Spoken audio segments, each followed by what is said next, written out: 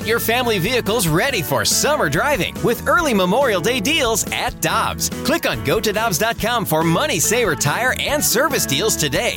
Dobbs, with 43 locations, real deals are always close by. When you need mealtime inspiration, it's worth shopping Kroger, where you'll find over 30,000 mouth-watering choices that excite your inner foodie. And no matter what tasty choice you make, you'll enjoy our everyday low prices, plus extra ways to save, like digital coupons worth over $600 each week. You can also save up to $1 off per gallon at the pump with fuel points. More savings and more inspiring flavors make shopping Kroger worth it every time. Kroger, fresh for everyone. Fuel restrictions apply.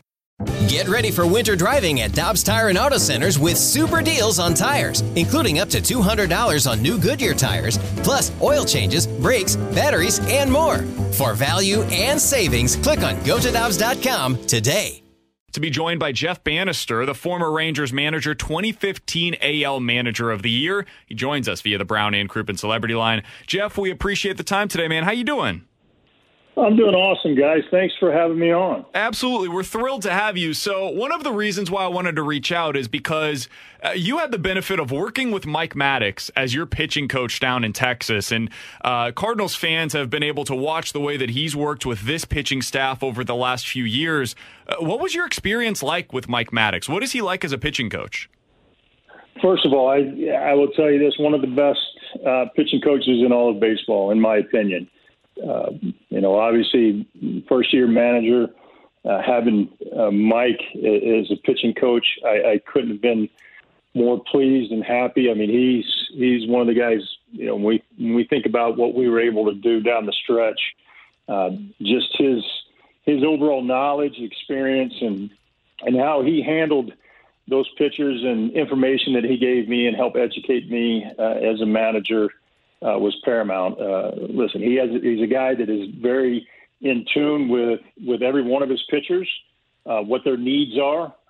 He has the ability to communicate with them in ways that he understands where they're at. He has that experience, right? He's been a pitcher, but he's been a long-term pitching coach, and just the ability to get these guys in a place to go out and perform, and then help a manager make decisions along the way. That was the thing that I leaned on him the most, was just, as a guy in that role for the first time at the major league level, just his overall experience. There were times that I had to lean on him a lot, just in that decision-making process.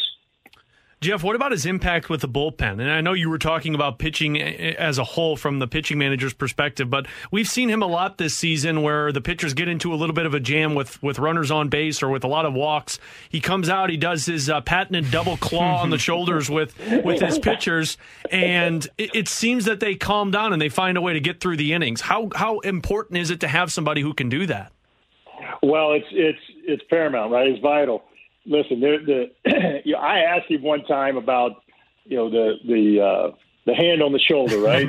And, one of the things he told me, he says, look, Manny, I can tell where their heart rate is at. Wow. What do they need at that time? And I'm like, I never thought of that, right? It's just that little simple move. But also I think it's the human touch, right? It's the ability to reach out and say, okay, you know what, guys, I'm here with you. Let's talk about this. Let's figure out what you need. This is what I'm seeing from the side. This is what I have confidence in you having the ability to do. It's the ability to refocus, right? And that's the thing, is a lot of these guys that get in these situations, that anxiety goes up, the heart rate goes up, and you need somebody to come out and either calm you down or you might need somebody to come out there and kind of redirect some real focus and some determination. But I think what Mike has most of all is, listen, he dives so deeply into his players and his pitchers that he understands who they are and what is necessary for that moment. He is so much in tune with who they are as a person and a competitor. And then he pays attention. He can dissect a group of hitters as good as anybody. I will argue that, when the league gave Mike analytic information that he already had, but it was at his disposal, he probably became more dangerous than having that type of information along with the instincts and aptitude and experience that he's had as a pitching coach and a pitcher to go attack other hitters. Jeff, if I'm not mistaken, from what I understand, you got really into the analytics, or you learned a lot about the analytics early in the 2010s. What was it about the numbers that appealed to you? And then how did you, in Maddux in 2015, how did you guys disseminate that information to the players? Because I feel like, for me, at least from the outside looking in, that would be the hard part, is making sure that you don't overload the players with all of this information that you're getting from the front office. Right. Well, you got to remember, this is, again, and not to take anything away from the intelligence of any single one human being, right? I'll go back to, and it wasn't just in 2010. The Pirates were on the cutting edge back in the early 2000s. And then I was fortunate enough that when I married my wife, my father-in-law was a program engineer for the original space shuttle program. He was a decoder in the Philippines when he was in the service. And so, we used to sit down and have, and he was also a softball coach, a girls softball coach. So he would, beat me to death with, back in the day, it was with Bill James and the numbers and all. And so I grew up a math teacher's son. My mom was a math teacher. So doing that math equation in my head was always part of the process. And then to be able to translate that in the game of baseball in the competition and the confrontation between a pitcher and a hitter and what that meant, then being a catcher, trying to dissect, well, what can my pitcher do at any given moment to defeat this hitter in the batter's box, right? And so I became really interested, can we change the dynamic of a game through that type of process? Now, fast forward to when Mike and I were together, there was, the analytic process in Texas was pretty young at the time, right? We had an analytic department, but it was not like what you would see in LA or Boston or Pittsburgh or New York, anything like that. So it was a group of one really in the front office that would put together programs for us. The thing that we were able to do is that we were able to give our analytic department kind of what we wanted, which was whether it was, pitch sequences, whether it was velo thresholds, whether it was angle of pitch, hot zones, cold zones, what we could get a guy to hit on the ground, what we could get a guy to swing and miss on, all these things, right? And so one of the things that we didn't do early on was try to just bombard a pitching staff that was quite, it was a mix. It was a mix of younger guys and some experienced guys. I mean, we had Cole Hamels come into the mix, right? And here's a guy that was accomplished already, and he knew what he was able to do, but yet we could give him a few tidbits about, his cutter, where it worked most, how does his breaking ball play off his fastball, what do, the swings and misses. But we would give those guys small bits of information in a way that was practical that they could put in play, not just, you get too scientific with some guys and, it's still the art of athletics, right? You still have to be able to, okay, this is what I want to do. Now let's let the motor skill development that we've had over the course of time take over. You've got to be free and easy, clear of mind to execute. Now, that being said, you guys made the statement that you can overload a player with too much information. Let's take percentages, right? Where said hitter goes to the plate and he's going to face pitcher A, and he knows that, 80% of the time this guy throws a breaking ball in this count, in this situation with runners at second base. Well, guess what? There's still a 20% of the time that doesn't happen. Well, why doesn't it happen? That you start giving these guys too much information. Now all of a sudden they just become a guess hitter, and that's where you get these funny swings, right? Or you say, look, you got to go in or you got to go in on Mike Trout to go down and away on certain situations. Well, guess what? Mike Trout might go, look, best player on the planet. I'm going up to the plate looking in. I blast that pitch in that I was looking for, right? So it is, you got to still maintain that organic feel and instincts of the game for your pitchers. Teach your pitchers to read the barrel. Teach your pitchers to read where that hitter is in the box. What's the situation? Things like that more so than the numbers. And so we tried to keep that as simple as we possibly could, but yet try to educate them so that they could think on their feet out on the field, because you're not going to be able to sit out there with them all the time, right? You don't have an earpiece in their ear yet. So, Jeff, on that front, you've been in the league since 2010 when you were with the Pirates. How have you seen the evolution of analytics grow in baseball? Because a lot of teams obviously jumped into that without even looking, but there are other teams that felt like it's a while to get into analytics. Well, I think it's still – I think we're still learning about analytics and how they play and the human aspect of it all. I think there are teams that have sold out to the understanding of what the projecting of a player, if you will, the scouting of a player. I think analytics are great in scouting a player, what you think this player is going to be. How does he perform? Can we look at some underlying numbers that tell us that, hey, a player is actually performing better than what his raw number tells us?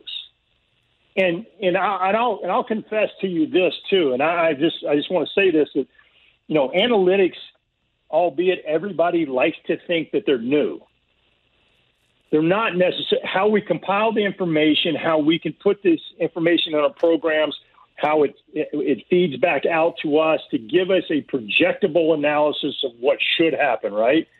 Now, I learned under Chuck Tanner. I learned under Jim Leland. I learned from Tony La Russa. I learned, and if you think about Bill Verdon, these guys, and when I would sit down and have Chuck Tanner sitting on the bench with me as a young manager, he was talking in these terms back then. He just didn't have a computer to go program all this information. The computer was in his mind. He could recall things and situations that from the time that he was managing in Oakland, when he had a team that had 363 stolen base attempts, but yet still hit the ball out of the ballpark and struck out at a high rate, right? And so all these things that come into play. The evolution of analytics for me is this: have we become so dependent on the numbers more so than what the instincts and aptitude of our own individual athletes? Athletes go into today to develop a motor skill, and they develop a motor skill to go perform on a athletic court or field or track or on the ice, and they gather information that are going to help them be in a better place, understand what might happen, be better prepared for it, right? But they still have to have the motor skill to be able to perform said move, right? Like, let's take Rod Carew or Tony Gwynn, who were great ball bat type individuals. They could put a barrel on just about anything and hit it just about anywhere on the field, but yet, Tony still had the ability to hit the ball out of the ballpark. In today's world, we tell athletes, you go get 3 ace swings right now, but yet that has produced more strikeouts in the game of baseball. We're sitting in a year right now. What do we have? 9 no-hitters, 7, 8, 9 no-hitters. 6 so far. It's crazy. Or whatever, and we're just in May, right? And there's so many factors that go into that, right? The information of pitching, hitters standing in the box looking to get their A swing off, as opposed to using the pliability to put the ball in play to meet the demands of the game to win a baseball game. That's where I think analytics has forgotten that there are certain demands on our game to help a team win that we have to really get back to. One of the things that I cherished and studied so much was the St. Louis Cardinals growing up, and even as a young player, as a young manager, trying to sharpen my own ideas on what it meant to manage a baseball game, of watching the Cardinal teams, that how fundamentally sound they were, the things that they did out the mound, in the batter's box, defensively. They never hurt themselves at a high rate. They made less mistakes than the other team, which allowed them to win more baseball games. They were more aggressive on the base pass when they needed to be, and more reserved when they were in control of the team of the game offensively, right? So all those things came into play. And if you think about who is the grandfather of St. Louis baseball, and they probably still use his book today. I mean, Red is still instrumental in everything that the Cardinals do in their organization. So that's my thoughts on kind of the where analytics are in the game and how we play. Final question that I've got for Jeff Bannister. It's been a great conversation. Hugely appreciate you taking the time with us. Former Rangers manager. He spent 20 years coaching and managing in the Pirates system. Former big league player as well. Jeff Bannister joining us here on 101 ESPN. Jeff, you mentioned Tony La Russa, and I'm not sure how much you've been paying attention to the story over the last couple of days with Chicago, but their young designated hitter, Yermin Mercedes, he was down 3-0 in the count. It was the ninth inning of a game that Chicago was leading Minnesota 15-4. Like I said, ninth inning, and he's at the plate. And the Twins had a position player out on the mound who was down 3-0 in the count. Mercedes ignored the take call. He ended up smashing a home run in that spot. After the game, La Russa was critical of him and said that it was a big mistake. It was a rookie mistake by him. He has doubled down on that statement. Some of the players have come out basically saying, like, hey, it's a position player on the mound. Those unwritten rules should be thrown out at that point. I'm curious, Jeff, when you're in a situation like that as a manager, how would you handle that situation afterwards when you're talking to the media about what had just taken place? Well, and I'll tell you this, and it's hard to argue with the experience and the skins on the wall that Tony has, right? And so Sure. that I'll put that aside. And just where I stand is that we make so much of these unwritten rules. Well, there's only one rule really: is you go out to compete with put yourself in an opportunity to win a baseball game. You're still competing. Guys, this is a professional sport. Guys get paid for numbers. At the end of the year, there's not going to be a circle around that home run and say this one doesn't count because it came on a 3-0 count in a 15-0 game off a position player. Players come to the big leagues with the idea of surviving to the next day. And then if they survive long enough and they play well enough, then they get into this, well, I want to be able to stay here and contribute. And then as they're doing that, they say, okay, well, I want to make this long term and I want to be a champion. And so right now you have a young guy he's trying to survive. He's trying to do everything he possibly can. As far as the media is concerned, one of the things that I personally learned is, my father was a high school football coach. I named a long list of guys I learned from, and Tony was one of those. For me, I never wanted to kind of put the conversation that I felt I need to have with a player in the media. Now, I know that fans and the media want full access. I just always felt like that if it's a conversation that I could have in my office behind closed doors, let's have that conversation. Let's air that out there and then move on. Hey, if everybody thinks it's a mistake, what does the kid feel? Is it something that he felt it was a mistake, or is he's just playing the game?